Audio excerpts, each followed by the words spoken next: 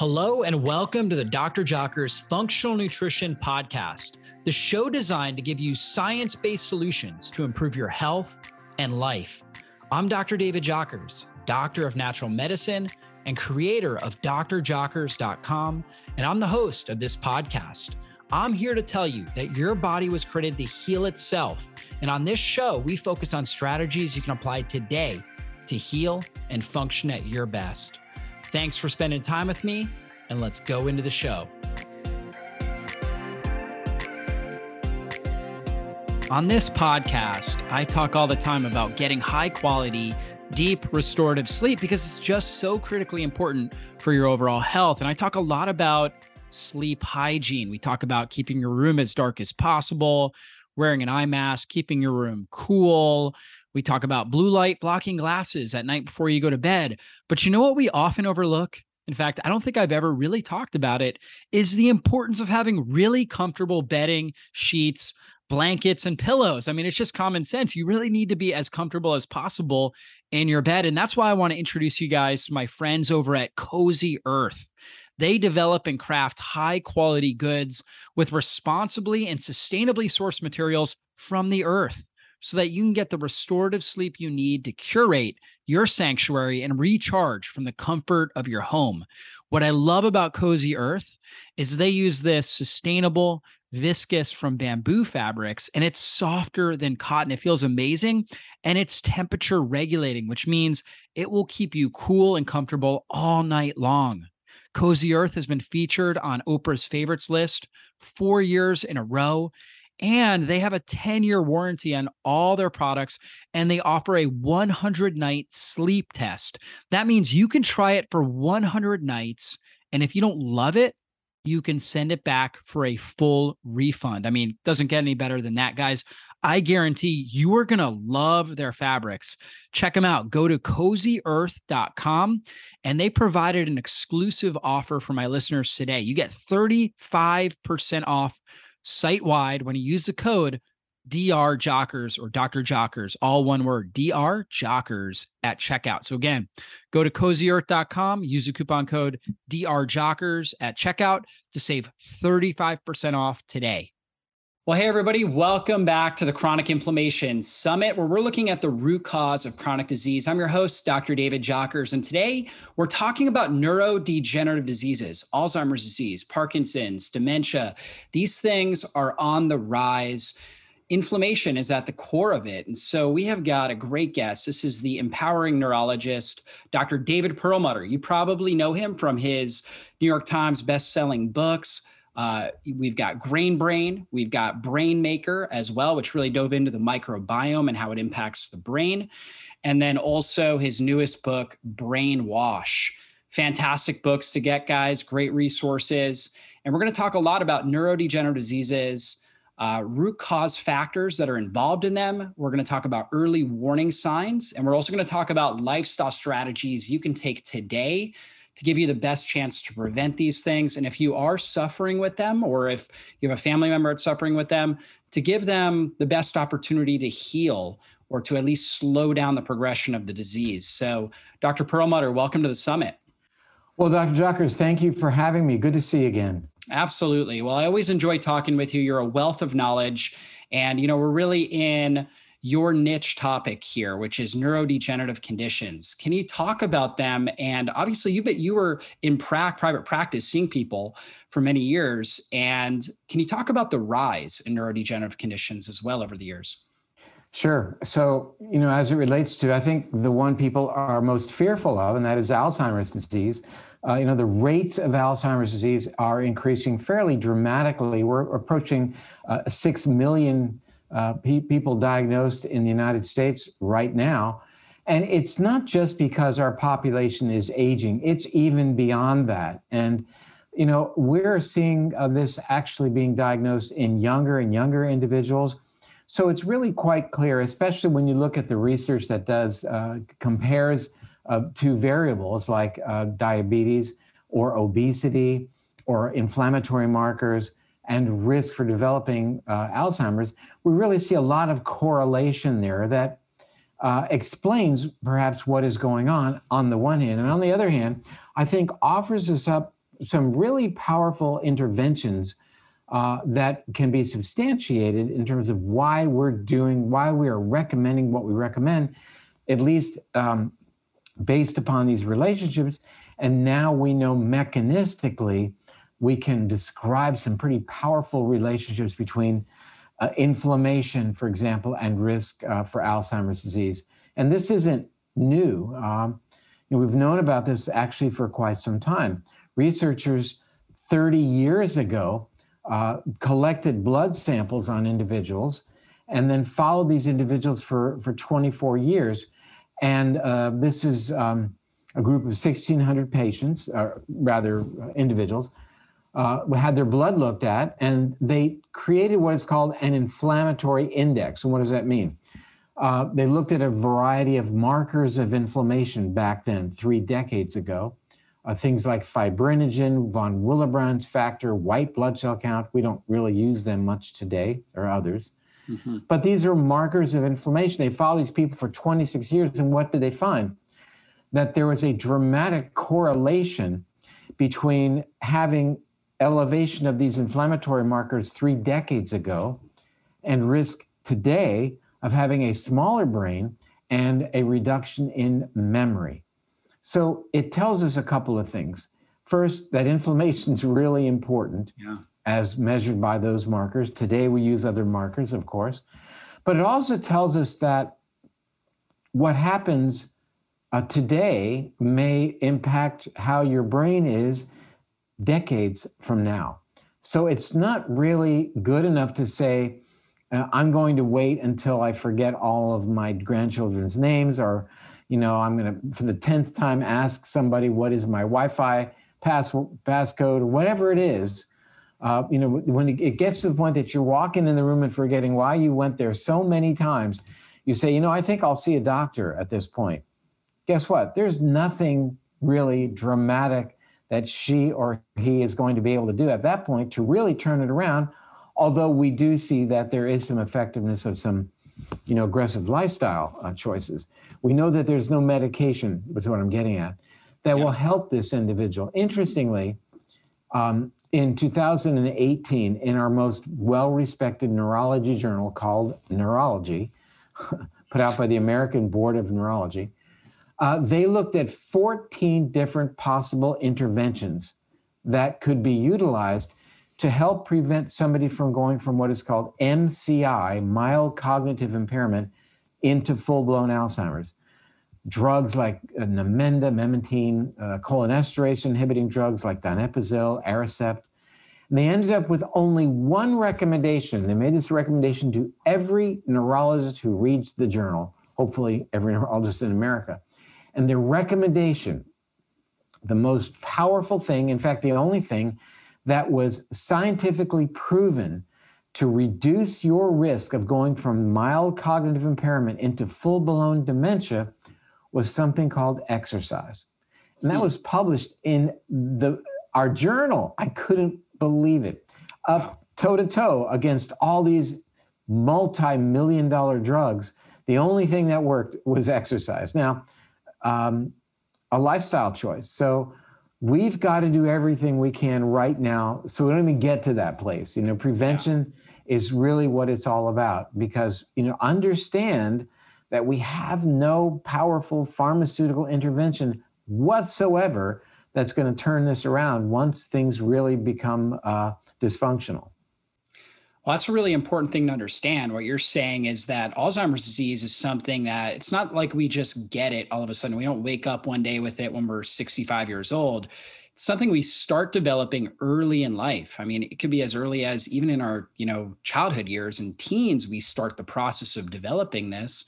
And it's a long-term process, but there are things we can do today. We shouldn't wait until, again, we're 65 and now we've got full-blown symptoms, because unfortunately, conventional medicine, they don't have a silver bullet for this. But there are things we can be doing today to help prevent that. And that's a really empowering message. So what are some of the root cause factors, too, that you're seeing at the root of the development of brain inflammation? Hard to say which comes first. Is obesity, for example, the root cause factor, or what are the lifestyle choices that end up manifesting as obesity? And I choose that because I think it plays very handily into our notion as to when people should begin thinking about adopting a brain proofing kind of program. One study published in the journal, again, Neurology, back in 2008, looked at a group of over 6,000 people, followed them for 36 years. At the beginning of the time when they followed this group, they did a very, very sophisticated test. And what it involved was they measured how big was their belly.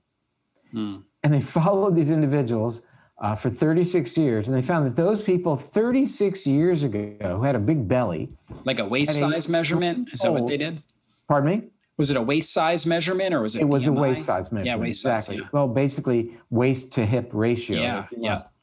And they found that those individuals had a big belly 36 years ago had a 3-fold increased risk for developing dementia, a disease for which there is no treatment. Right. The point I'm trying to make is that possibly one of the most powerful screening tools available in modern science to determine your risk for future development of dementia is a tape measure. Think about that. There's all these efforts underway to find a blood marker for Alzheimer's.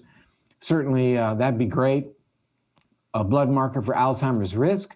Well, there isn't one yet, but we know that a tape measure can do the job. We do know there's a very powerful relationship between inflammatory markers, interleukin-6, interleukin-1 beta, tumor necrosis factor alpha, and risk for downstream development of Alzheimer's. And certainly even C-reactive protein is related. Something even more banal would be blood sugar and hemoglobin A1C. Both relate directly and dramatically to risk of dementia. Study published in the New England Journal of Medicine in 2017 looked at a group of, I believe, 2,300 non-demented individuals, followed them for 6.7 years, and the only test they did at the beginning of the study was their blood sugar. Fasting blood sugar. We all have had that. Everybody goes to the doctor. That's part of the blood work that you get every year. And they found that people who had elevation of their blood sugar, even to 105 and 110, had an increased risk of dementia after about 7 years. So what does it tell us? It tells us that maybe we ought to take better control of our blood sugar because that's powerfully related. We know that blood sugar, when it's elevated, causes what's called insulin resistance to happen. The brain needs to have functioning insulin to power itself, to allow blood sugar to get into the cells. The brain needs to have insulin available in a working fashion to allow the brain during times of starvation to use what are called ketones. We know that insulin is a trophic hormone in the brain as well, nurturing the delicate brain neurons. So it says to us that we darn well better get our blood sugar under control today, because down the line, when it's not under control, inflammation markers go up, our belly will get big, and our blood sugar will continue to rise. I've given you literature citations for all three relating to increased risk for a disease for which there is no pharmaceutical treatment. So it means eating in a way that keeps your blood sugar under control. It means getting enough restorative sleep has a direct effect on inflammation, a direct effect on blood sugar control. It means exercising has a direct effect on inflammation, has a direct effect on AMP kinase, and therefore blood sugar control. So these are lifestyle factors that are hugely valuable to each and every one of us today. As John Kennedy said, the time to fix the roof is when the sun is shining. So for people who are at all concerned about becoming demented, and that will be, if you live to be age 85, 50% of people at 85 are demented. I'm hopeful to reach 85, got 20 years to go, and I have a family history of Alzheimer's, so I'm doing what I can, measuring my blood sugar with a continuous glucose monitor. I can tell you my blood sugar at any given moment. It tells me how do I respond to certain things in my diet. Is white rice good or bad for me? Each of your viewers would want to know. Are almonds a good choice? Mangoes, strawberries, white rice, what's good for your individual blood sugar? You can know that now by getting a CGM, a continuous glucose monitor. You can know what your heart rate is doing during exercise. Are you targeting a heart rate and achieving that heart rate by wearing a wearable device that will tell you your heart rate? You can determine the quality of your sleep and the quantity of your sleep by a wearable device, a specific ring called an Oura ring is the one I use. And we'll tell you not just how long did you sleep, but was it good? Was it restorative? Because if it's not, then you're affecting your blood sugar, you're increasing inflammation in your body, and you're setting yourself up not just for Alzheimer's, but for diabetes, obesity, coronary artery disease, and even cancer. Those are the major causes of death on planet Earth. Even right now, in the midst of a pandemic, the number one cause of death on our planet are the chronic degenerative conditions over which our lifestyle choices have huge influence. It's a big message. Yeah, for sure. And I really like where this is going. And you mentioned 3 key lifestyle principles: nutrition, keeping our blood sugar stable. You mentioned exercise, getting our heart rate up to a certain level on a semi-consistent basis. And then also you mentioned sleep and monitoring our deep sleep and REM sleep. And I definitely want to come back to all of those. What are some other lab tests? You mentioned hemoglobin A1C, fasting blood sugar. If somebody was to, let's say, go to their doctor and say, hey, I really want to understand my level of inflammation in my body and my overall health, what are some good lab markers that they could request? Well, I will tell you that a good surrogate marker for inflammation is something that many of your listeners, viewers, may have already had, and that is the hemoglobin A1C. Yeah. Hemoglobin A1C parallels levels of inflammation in the human body. It also parallels levels of oxidized LDL, or damaged bad cholesterol. So whereas many people might be visiting a doctor who doesn't do that level of cardiac lipid monitoring, and you might want to know your oxidized LDL because it's really very relevant as it relates to your heart. Again, this A1C is a surrogate marker for inflammation and for oxidized LDL. Blood sugar and insulin levels are also very valuable as they relate to themselves in terms of insulin resistance and blood sugar control. But again, they represent surrogate markers for inflammation. Now, there are some specific markers for inflammation like fibrinogen, total white blood cell count, high sensitivity C-reactive protein, and certainly some forward-thinking clinicians will go even further and measure cytokines like interleukin-1 beta, tumor necrosis factor alpha, interleukin-6, and others like interleukin-10 that tends to dampen inflammation. So these are ways of getting at least an understanding as to how inflammation is being regulated in your body. You can also get a sense as to your risk for elevation by having your genome sequenced and having it interpreted by an algorithm that will tell you, are you at risk for higher levels of inflammation in general based upon your nuances of your genome. We call those SNPs, or single nucleotide polymorphisms. But to have that debriefed with somebody who's knowledgeable about what your genes look like and what it means to you in terms of risk for many things, but inflammation is certainly one of them. We can infer risk for elevation of inflammation based upon looking at the ratio between omega-6 and omega-3 fatty acids that are found in your bloodstream. Another type of test that can be looked at by integrative type doctors. And there is even the indication these days that we might be able to characterize your gut bacteria and give you some sense as to, is it favorable in terms of inflammation, or might it put you at risk for higher levels of inflammation and even higher levels of blood sugar and even insulin resistance. Yeah, very interesting. So there's a lot of different measurements that people can be looking at. This podcast is sponsored by Liver Health Formula from Pure Health Research. For anyone looking to ignite their fat-burning metabolism, boost their energy, and transform how they look and feel, they must start taking care of their liver. Your liver is your body's master detoxifier. It performs over 500 key functions in your body every single day. It's responsible for cleansing and removing thousands of harmful toxins, man-made chemicals, alcohol, and dangerous food additives and preservatives. And after decades of wear and tear, our livers slow down and they become sluggish. And this is why so many of us struggle with weight gain and feeling tired all the time. Fortunately, there's a simple, all-natural solution that I recommend. It's called Liver Health Formula. Liver Health Formula contains 12 powerful botanicals clinically proven to recharge and protect your liver at the cellular level. It helps restore your liver's detoxifying abilities. It boosts your energy levels and can kick your natural metabolism into high gear. It also works remarkably well to fight fatty liver, which is a silent epidemic affecting 100 million Americans. And right now, as a listener of our show, you can try Liver Health Formula completely risk-free and receive 5 free gifts when you order today. First, you're going to receive a free 30-day supply of nano-powered omega-3.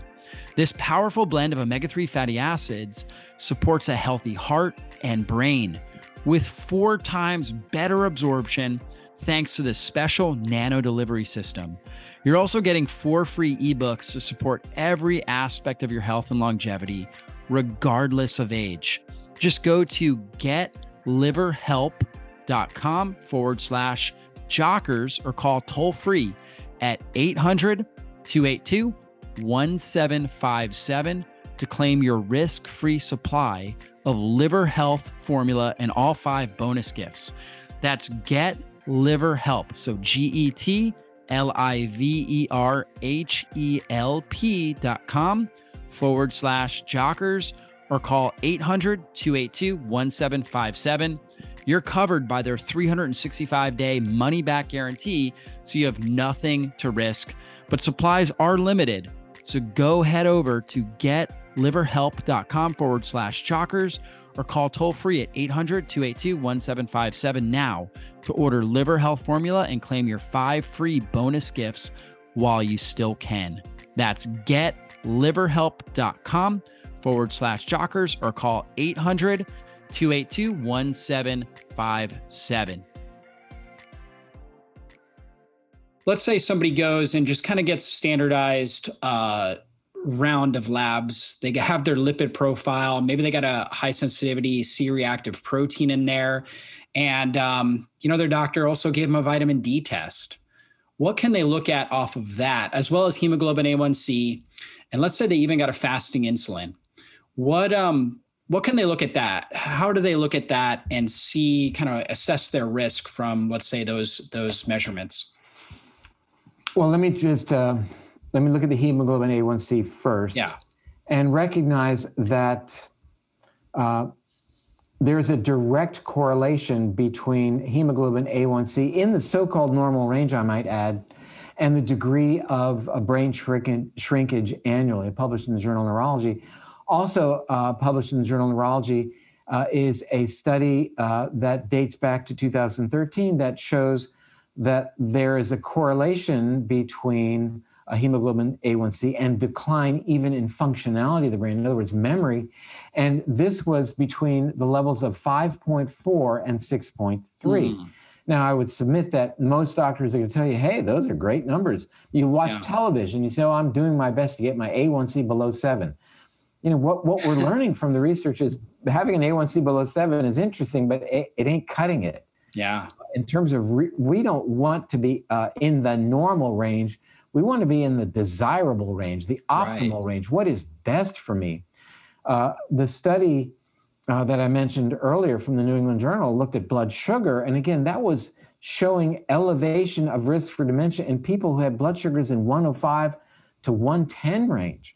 Increased risk of dementia correlated with that. And, most people are going to be told that that's a normal blood sugar. You don't have diabetes, with the word yet hanging in the background. I mean, diabetes is not, or not diabetes. It's not, shouldn't be a binary digital kind of consideration. Either you have it or you don't. It's not like being pregnant. You're either pregnant or you're not pregnant. Diabetes is analog. We shouldn't say that just because you don't have a blood sugar of 126, everything is great, or your hemoglobin A1C is below whatever the number is, or below 7, let's say, everything's great. And then suddenly your blood sugar is 130 fasting. Oh, that's terrible. Now you're diabetic. You need to start taking all these drugs.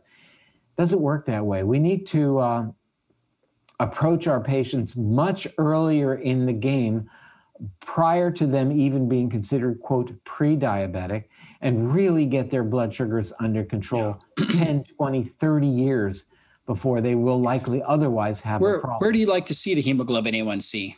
Oh, I'm fine at 5.2. 5 to 5.2, I think, is great. I think beyond that, though, we should definitely be looking at fasting insulin levels, which should be really quite low, 6 to 8. But importantly, for predicting soon to be insulin resistant, we should be looking at postprandial insulin markers. So, people are doing, the 5-hour glucose tolerance test and looking at blood sugar and seeing if it's elevated. Great. But it might just be that we don't see a significant blood sugar elevation to make us all concerned, because the pancreas is still just barely able to keep up by pushing out an awful lot of insulin. But that's going to exhaust really soon. If a person comes out with a 5-hour GTT and it's looking pretty good just based on the glucose, it might well mean that that insulin is really cranked out as best as it can to keep that blood sugar under control. So I would submit that what any lab can do, you just have to change your prescription, is measure the insulin levels at they're drawing blood anyway. Just have them add insulin to that. But I will also say that continuous glucose monitoring, which is becoming very popular, is so important for people to understand their blood sugar spikes and their uniqueness. What is it about you, Dr. Jockers, that will spike your blood sugar? We talked about it a moment ago. And that's exceedingly valuable information that is so predictive in terms of looking at your dynamics of blood sugar control down the line, and beyond being predictive, is empowering for you to make changes today to keep your blood sugar under control. And, I suspect you had planned to talk about a lot of different things with me today, but look what we're spending so much time on. And I don't mind a bit, because I think it's really in the front row of the class right now. Yeah, I figured we would talk about this because, just like you said, blood sugar and insulin plays such a big role when it comes to inflammation throughout the body, and particularly in the brain. And, continuous blood glucose monitoring, CGM, is very, very interesting. There's a company, Levels, that's now making it more accessible for people. And I'm sure you're familiar with that company. And when I did a 4-week trial with it, and it was very interesting because I saw that my body, I'm a slower caffeine metabolizer. So if I had more than 50 milligrams of coffee, my blood sugar would jump up like 10 or 50 milligrams of caffeine. My blood sugar would jump up into the hundreds, and it would stay there for an extended period of time. And so when I had 50 milligrams, I saw no major issue. And so most people are drinking like 200 milligrams in the morning or something like that. And when I did 50 milligrams, truly. And the great thing about it was I really felt great throughout the day. It was actually easier to do intermittent fasting at that level. And I felt really mentally clear. And also my sleep, how well I slept, played a huge role in my blood sugar the next day. The role of sleep, underrated in our society. Everybody wants to be productive, gain a leg up on the next person. So they stay up late and they think they're going to be productive. And really, if you want to be productive for just a moment, get a good night's sleep. Getting back to our discussion, if you want to have better control of your blood sugar, get a good night's sleep. If you want to make better food choices, get a good night's sleep. And if you want to reduce inflammation, again, a good night's sleep. How would you know? You might think you sleep well, but you're not going to know until you either have a polysomnogram, which is cumbersome. I had one, or you use a wearable of one form or another. I wear an Oura Ring, and it tells me not just how long I slept, but what is the quality? How much REM did I get? How much deep sleep did I get?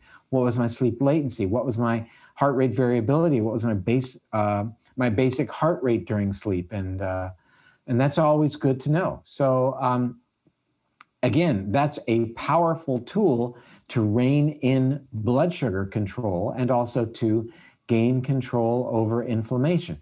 May not be enough, but I would submit that one of the things that we explored in our latest book, you mentioned it, Brainwash, is how sleep affects decision making. For all of your viewers who are saying, yeah, I want to do all these things. I want to eat right. I want to exercise, but I just tend to fall off the wagon, can't stay with my decision making, that sleep is hugely relevant as it relates to making good decisions the very next day. We know that impulsivity after one night of not getting enough sleep is significantly increased. We know that people who habitually do not get enough restorative quality sleep will consume as an average more than 300 calories more each day in comparison to age-matched individuals who are getting a good night's sleep. And that 300 calories, it's just north of 3,000 calories is equal to a pound of body fat if, those calories are, for example, carb related. So, and typically they are. Typically, the foods that people choose when they're not getting a good night's sleep are poor quality, higher density in terms of calories, and more likely to be highly processed. Yeah, so setting up your nutrition and having good nutrition actions, good nutrition lifestyle habits really starts with the sleep and preparing yourself for a good night's sleep the night before. What's actually happening in our brain when we're sleeping? A lot of things are happening. Sleep is anything but a passive process. And I think that's really kind of an important lesson for us all that maybe Matthew Walker, more than anyone else in his book, Why We Sleep, brought us on. Our memories are daytime experiences are compared to previous experiences. New engrams are formed, how we see the world the following day. A lot of that happens during REM sleep. And then during deep sleep, very important. We know that sleep is involved, for example, in helping the brain clear amyloid protein, which may be related to, is related to some degree to Alzheimer's disease. Even one night of non-restorative sleep is associated with. We know that sleep relates to immune function. It's not just that it relates innate immunity and follow that with an adaptive immune response, whereby we create specific types of antibody as part of the adaptive response. We also recognize that balance of the immune system is key, that the degree of immunoreactivity is very important. We don't want it overreactive with an overabundance of cytokine production, because they can ultimately and are damaging. We know there's a role for cytokines in helping our bodies recover from infection or injury. But at the same time, we know that when they are created in abundance, they can create difficulties with respect to the brain, with respect to the lungs, and multiple organs in the body. And as it relates to COVID, we're absolutely seeing that unfold with some of these issues becoming long-standing, which is something that relates to having an imbalance of the immune system. Yeah, totally. Sleep is just so critical. And so when you're looking at it on the Oura Ring, which is a really cool device, because you basically just wear it on your finger, you sleep, and then you check your app on the phone, and it actually tell you how much sleep you got, how much deep sleep, where you were interrupted throughout the course of the night. It'll also tell you your REM sleep. So as a neurologist, what do you like to see as far as how much deep sleep, how much REM sleep for those folks that are able to monitor it or are doing it, or maybe they'll come back and listen to this interview after they get an Oura Ring or some other device that can track this. What should be a good goal as far as deep sleep and REM sleep?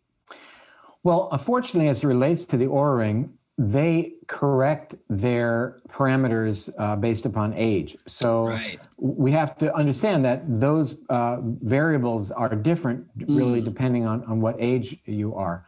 I would think that at least as far as it relates to deep sleep, minimum would be around an hour and 15 minutes. And as it relates to REM sleep, certainly a little bit more than that. But as it relates to the Oura Ring, you'll get, the very next morning, you'll get flagged. if in fact you haven't received enough of either of those, if your total sleep was not good enough, if your sleep latency was prolonged, you'll see it. And then you have to ask yourself, well, what did I do differently last night or yesterday? Did I have coffee at 5 p.m.? That's not something you should be doing, although I would love it. But I know that if I do that, my deep sleep is compromised. Yeah. And I really focus on doing everything I can for my deep sleep. REM sleep for me is fine. I have never had an issue with that. But there have been times when my deep sleep hasn't been good enough. And for a person who's got a family history of Alzheimer's, I'm really doing what I can to make sure that I unwind in the evening, that I'm not on the computer, I'm not getting blue light to compromise melatonin, that I don't have coffee after 2 p.m., that I religiously engage in some pretty vigorous aerobics every day and resistance exercise. And really, all of the things that we call your hygiene of sleep or sleep hygiene that ensure that I'm going to get the best sleep that I possibly can. I keep the room cooler. I got something called the Crown Pillow. And the Crown Pillow is something I bought that you put over your head, and it makes it really dark. And if there's noise from outside or whatever, you don't hear a thing. It's really been helpful for me. I generally, I sleep really well, but we all have our times when, for whatever reason, nervous about something, and certainly there's plenty of reason for that these days. A lot is going on. But you really need to look. You don't spend 8 hours a day eating. You don't spend 8 hours a day exercising, but you should spend 8 hours a day. A third of your life should be spent doing this thing called sleeping. It's something that every animal does on the planet. So therefore, it's got to be really important.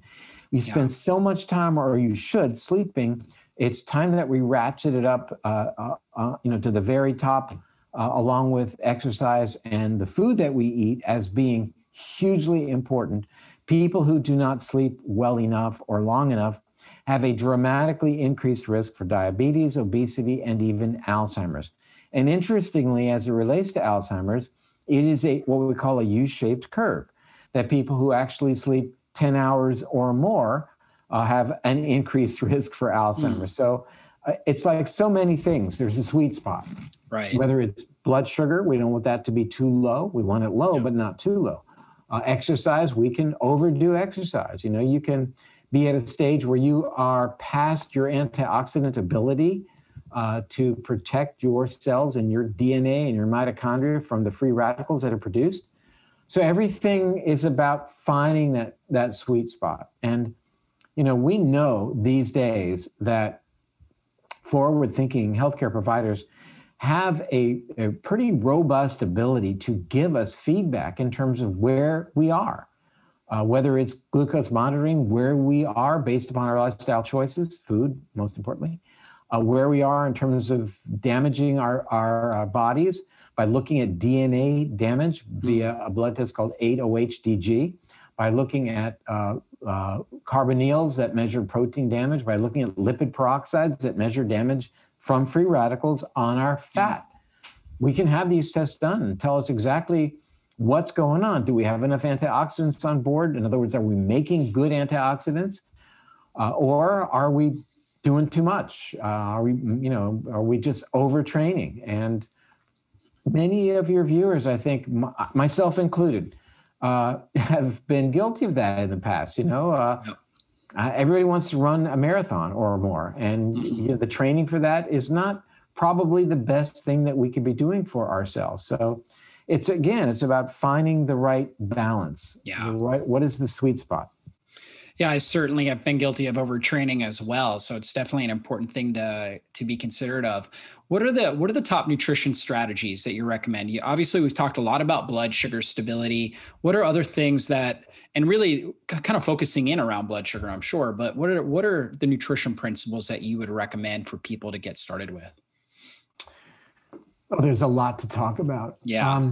I think as a general rule, number one would be 2 words: eat less. We have a tendency to eat too much food, and we don't need it. And it's hard to resist that temptation. My wife is a wonderful cook, and it's very, very challenging. So what I do is I just don't eat during the day, and I eat, maybe in the afternoon I have something very small, and then I have dinner. Yeah. So I think the notion of eating less is very important. I think we as Americans, and by and large in Western cultures, are eating too much protein and too much animal protein. Is it okay to eat animal protein? Of course, in my opinion, but not too much. I think we're overdoing it. The danger of too much protein is that because of the higher levels of amino acids that will then be in your bloodstream, particularly the branched chain amino acids, which are leucine, isoleucine, and valine, we tend to stimulate something called mTOR. And what mTOR is all about is really the balance between building up and breaking down. Now, there's value to each. It's sort of like Ecclesiastes, a time to build up, a time to break down. That was turned into a song by the Byrds called Turn, Turn, Turn. Anyway, I digress. But the point is, bodybuilders want to build muscle, and to a certain degree, we all need to be building up at times. It's good for us to maintain our muscle bulk and repair. But by and large, eating too much protein tends to keep that switch on when the other switch needs to be activated, the breaking down switch.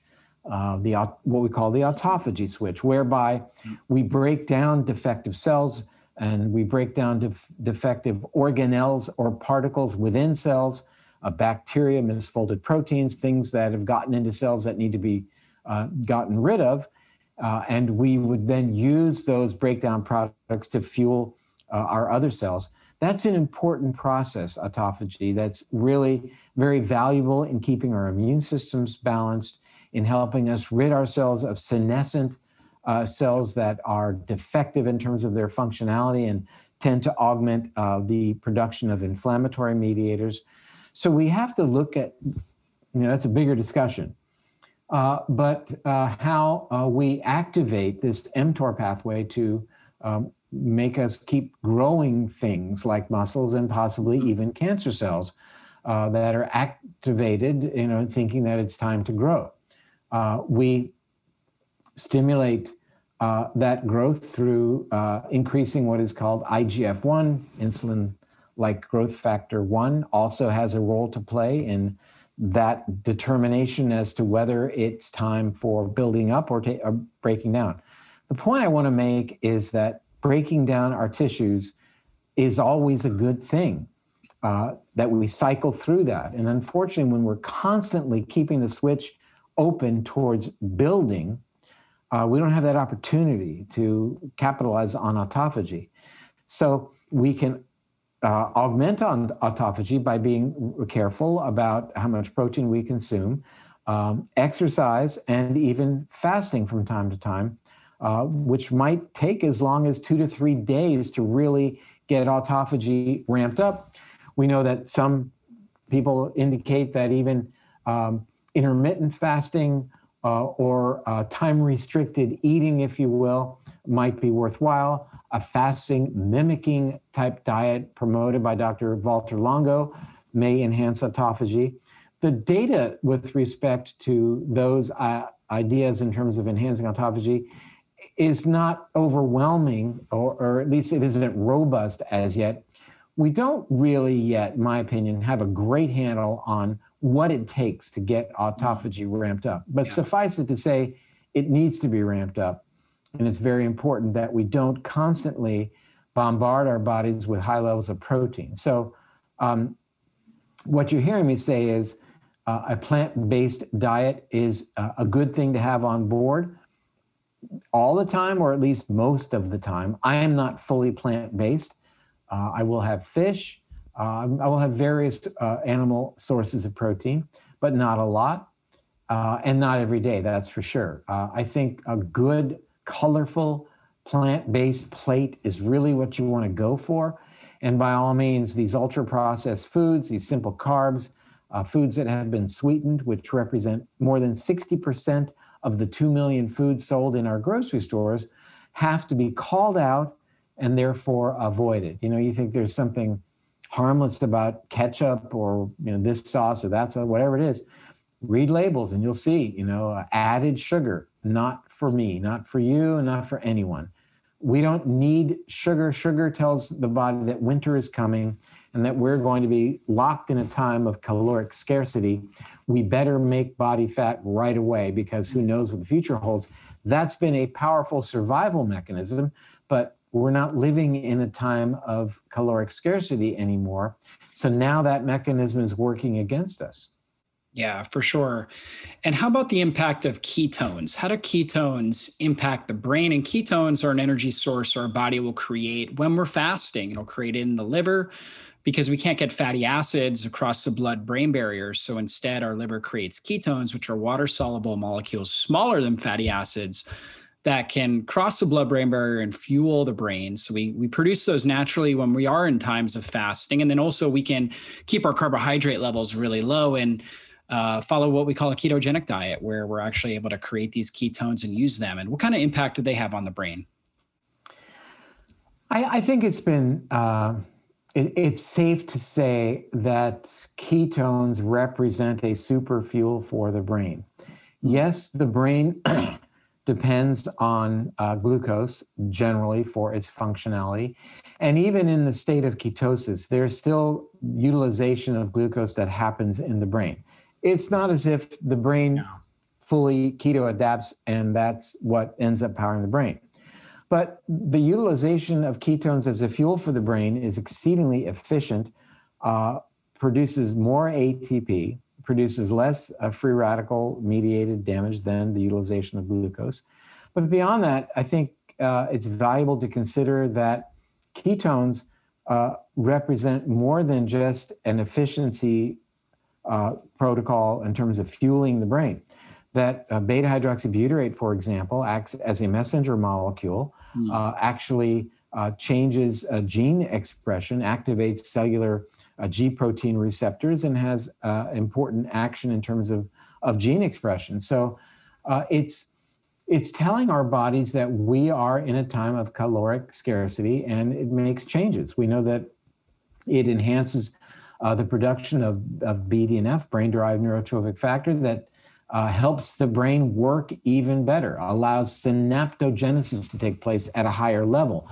The synapses connecting one brain cell to another, fundamental for learning things, and also even increases neurogenesis and also, though it's not talked about, protects brain cells when the brain is traumatized.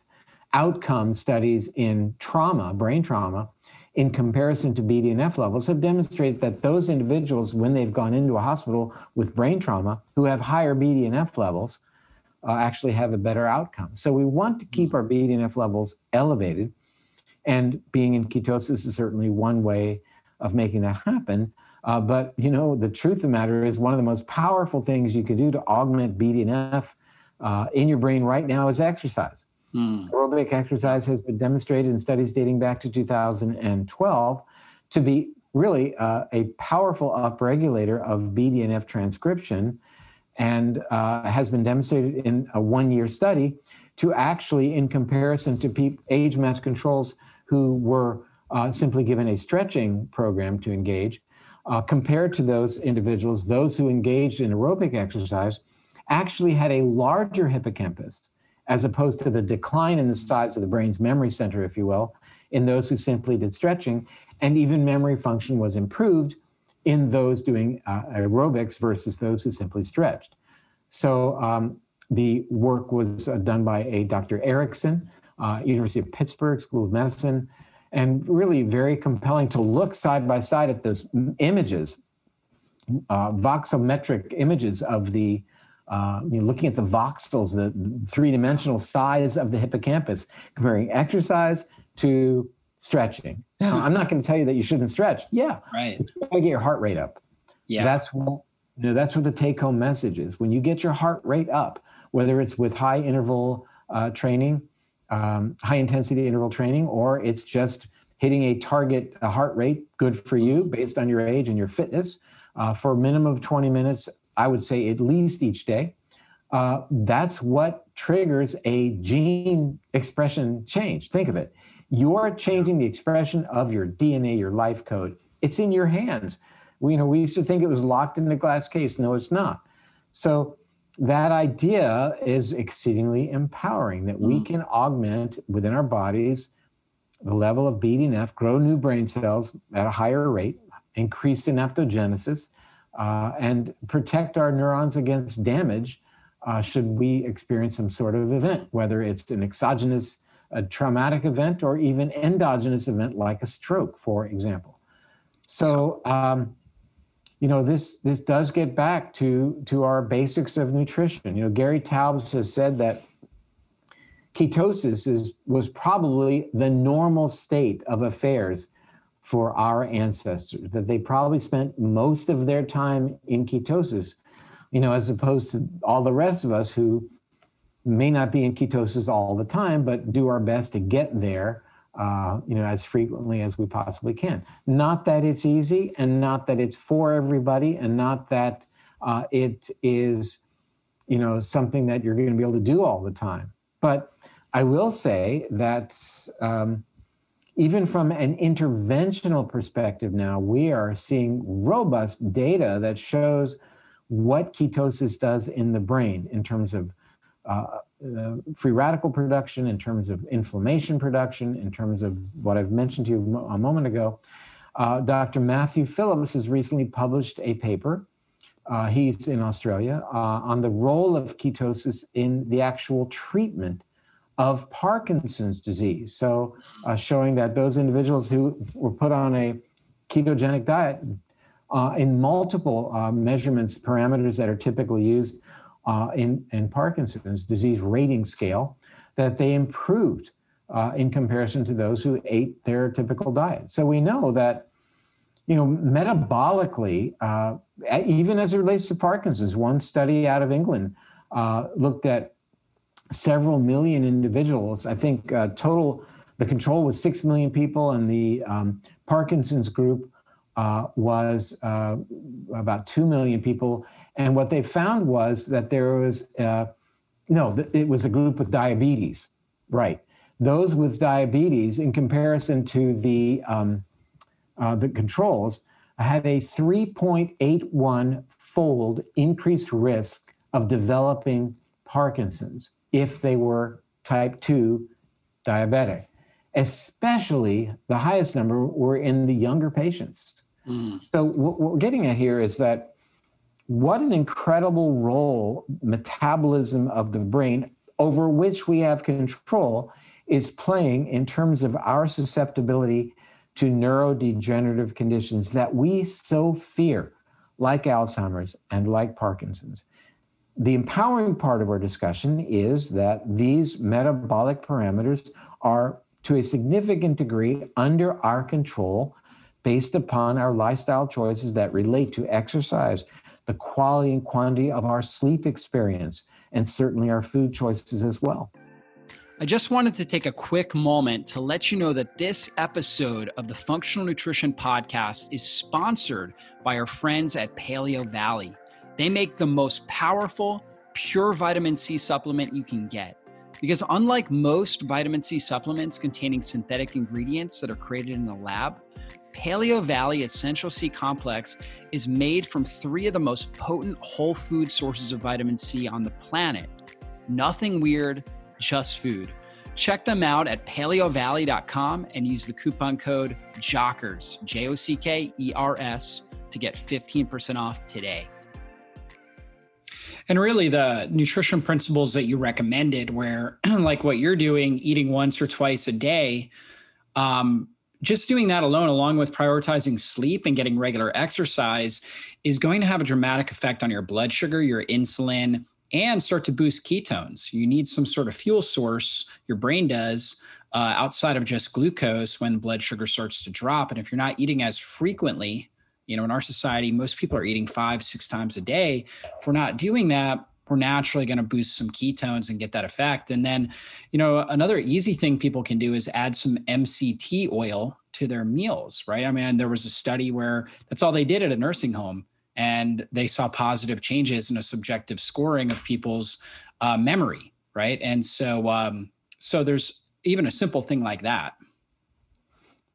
Yeah, and the idea of raising ketones has been, that's been looked at for a couple of decades. There was even a proprietary medical food that was created and 2 decades ago, and was marketed. It had some success because it raised ketones, and as you say, that offered up some improvement. But I think that the whole notion of living your life as you want to, and then hoping that when something happens, you become diabetic, you develop cancer, you get coronary artery disease, or Alzheimer's, that there's going to be a magic pill for you. It doesn't exist. It doesn't work that way. We have no treatment whatsoever from a pharmaceutical perspective for Alzheimer's disease. None whatsoever. The biggest class of drugs that are actually prescribed for Alzheimer's are called the cholinesterase inhibitors, like donepezil. There was an interesting study that appeared in the Journal of the American Medical Association, written by an author by the name of Richard Kennedy, and it was a meta-analysis of the 10 previous studies of this cholinesterase inhibitor type drug that sells to the tune of hundreds of millions of dollars a year in our country. And he found, interestingly, published in JAMA online, that not only did this drug, donepezil, not slow the rate of cognitive decline, it actually was associated with worsening cognitive decline in comparison to people who were not taking the Alzheimer's drug, making them decline cognitively more quickly. Published in the Journal of the American Medical Association online. It's on my website. So that's reality, and yet that drug is still prescribed to the tune of hundreds of millions of dollars a year. Wow. Yeah. So really, lifestyle change is the key. Now, I got 2 more questions for you. One is, what are your top 5 supplements for brain health? The number 1 supplement for brain health is one that's called exercise. I'm taking liberties. Vitamin E. Yeah. I would put it, vitamin X. Or exorcisumab, if you want to use a monoclonal antibody. But as it relates to vitamins and supplements, I would say to some degree, it really depends upon the individual. I'm not trying to dodge your question, but allow me, if you will. For example, when you are evaluating, doing a workup of a patient for brain health, one of the things we like to look at would be homocysteine. So a person has a very highly elevated homocysteine, we're going to want to target that with B vitamins. If they have genetic studies that show that they have some MTHFR polymorphisms, or they have a predisposition for having problems with what they do with B vitamins, then you would want to have a different kind of B vitamin called methylated B vitamin. So for that person, I think the B vitamins are going to play a really important role. What would be the ideal homocysteine level? With stroke risk and Alzheimer's risk. So that needs to be brought under control. Where would you like to see the homocysteine? 8 or lower. Okay. Yeah. Similarly, I would think it would be good prior to initiating a supplement regimen that we know people's vitamin D levels. D is so critical for immunity, inflammation, and brain health. Across the board, whether it's Alzheimer's, Parkinson's, MS, autism, we see very striking correlations of risk for those issues with lower levels of vitamin D. And in fact, in America, our vitamin D levels, by and large, are really not where they need to be. Less than 20 is something that we see quite regularly. So target zone, again, might depend on what that individual's genome looks like. What is the status of their vitamin D receptor genes? But I would say targeting somewhere around 60 would be reasonable. Certainly these days, having adequate amounts of vitamin D makes a heck of a lot of sense as it relates to our immune function vis-a-vis SARS-CoV-2 virus. So I would put vitamin D really way up on the list. And next would certainly, and probably of equal standing, would be DHA. It's a polyunsaturated fatty acid and omega-3. DHA, docosahexaenoic acid, is about as close to being a brain tonic as you could look for.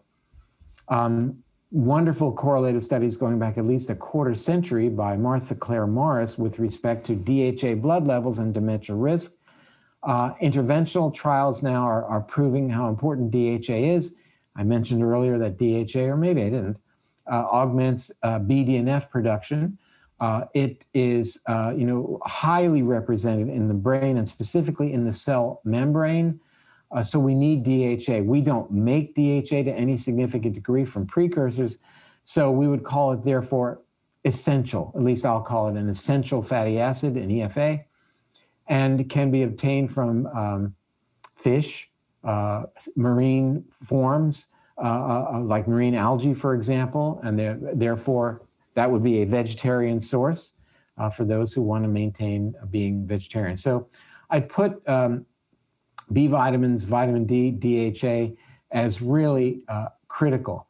Now, if I have 2 more slots to fill, I would probably say that a good prebiotic fiber supplement would be on the list. This is the type of fiber like from acacia tree or baobab tree that nurtures our gut bacteria.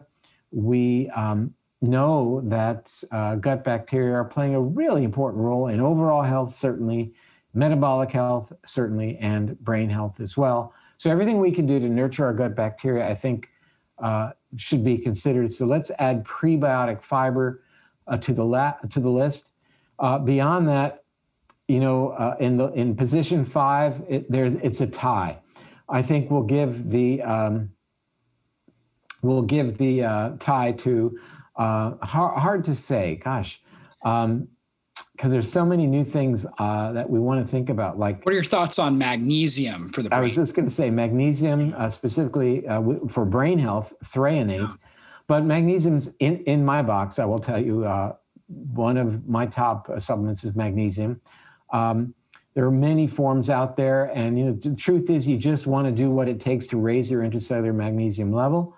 I think there is merit to resveratrol, to NAD precursors, whether it's nicotinamide riboside or nicotinamide mononucleotide.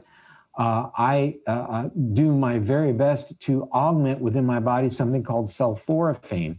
There are supplements out there that are kind of precursors to sulforaphane. It's easier for me to take a supplement, but we do eat a lot of broccoli sprouts as well. That's really very important. It's kind of another discussion that we'll have at another time as we talk about what's called the NRF2 pathway. But I think we've mentioned quite a bit, lipoic acid, coenzyme Q10, things that people can be considering. But, I would say that guidance from a trained individual in terms of what would be the personalized medicine approach for somebody in terms of what they would need based upon their lab work and family history, et cetera, would be probably a better recommendation. Yeah, it makes sense. Now, what are let's say the top 5 foods you think about when it comes to overall brain health that you're consuming on a regular basis? I'd say fish is on the list, kale for me, broccoli, olive oil. Broccoli sprouts too, so we'll throw broccoli sprouts and broccoli sprouts. I don't know if you're going to consider that a supplement or a food. We'll include that with the broccoli. Okay. Olive oil. Yeah. And for me, I'm going to reach here. Oh, jicama would be really a brain food because of its prebiotic fiber. And I love onions. There you go. I'm with you there. I love onions as well. So this has been a great interview. We've gone through so much. I really appreciate your time, Dr. Perlmutter. Guys, definitely check out his books, Grain Brain, Brain Maker, and also his newest book, Brainwash. And Dr. Perlmutter, thanks so much. And also check out his site, drperlmutter.com. Any last words, inspiration for our audience here? I think that it's important to value the notion of connection. And that is connection at multiple levels. It is the connection that we have to our DNA and the control that we have over our DNA that can pave the way for health and longevity. The connection that we have to the trillions of organisms that live within our gut that play a huge role in determining our health and longevity. The connection that we have to the parts of the brain that allow us to be compassionate and empathy, to the prefrontal cortex, and distancing ourselves away from other parts of the brain that are more impulsive, and certainly the connection that we have not only to our planet, which is exceedingly valuable that we remain connected and understand our connection to the planet, but certainly the connection that we have to each and every other being on this planet. We live in a time where there is some messaging that would indicate we need to distance ourselves from people. And while that has merit, it doesn't mean that we remain isolated from other people. There are ways to remain connected to people like you and I are being connected right now, and that are exceedingly important for us and exceedingly valuable for us in terms of lowering our cortisol, lowering our stress level, lowering inflammation. And it's exceedingly valuable then to consider the various interpretations of what connection is all about. Great message and very timely with everything that's going on in our world. So thank you so much for your time once again. And guys, we'll see you on a future interview. Everybody be blessed. Well, that's all for this show. And I want to thank you again for spending your valuable time with me today. And if there was something you heard in this interview that you have questions on or you want to dive into deeper, then drjockers.com is the best place to go. If you enjoyed this episode, please consider taking just a quick moment and giving us a great review. Your reviews help us influence more people and transform more lives. And if you took something valuable away from this episode, then please share it with someone in your life you know it can help. We'll see you soon on a future podcast. Be blessed, everybody.